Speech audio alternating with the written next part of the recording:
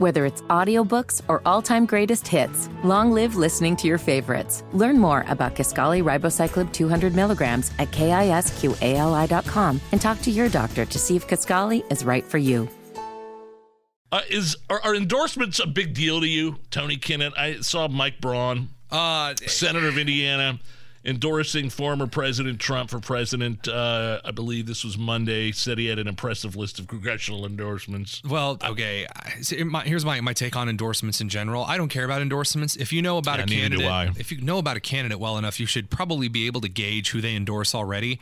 I mean, a conservative endorses a conservative. A populist endorses a populist. A Republican endorses a Republican. Oh, what are the odds?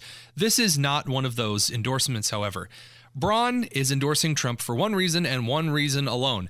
The average primary voter in Indiana does not really know who Braun is and really doesn't trust him. There are a lot of populists in the state who don't know who Braun is, and that kind of makes them nervous. And so Braun coming out and endorsing Trump is a brilliant political move. This early? I mean, Rob Kendall was talking about it on Kendall and Casey earlier. He noticed how early this endorsement came out. He was first.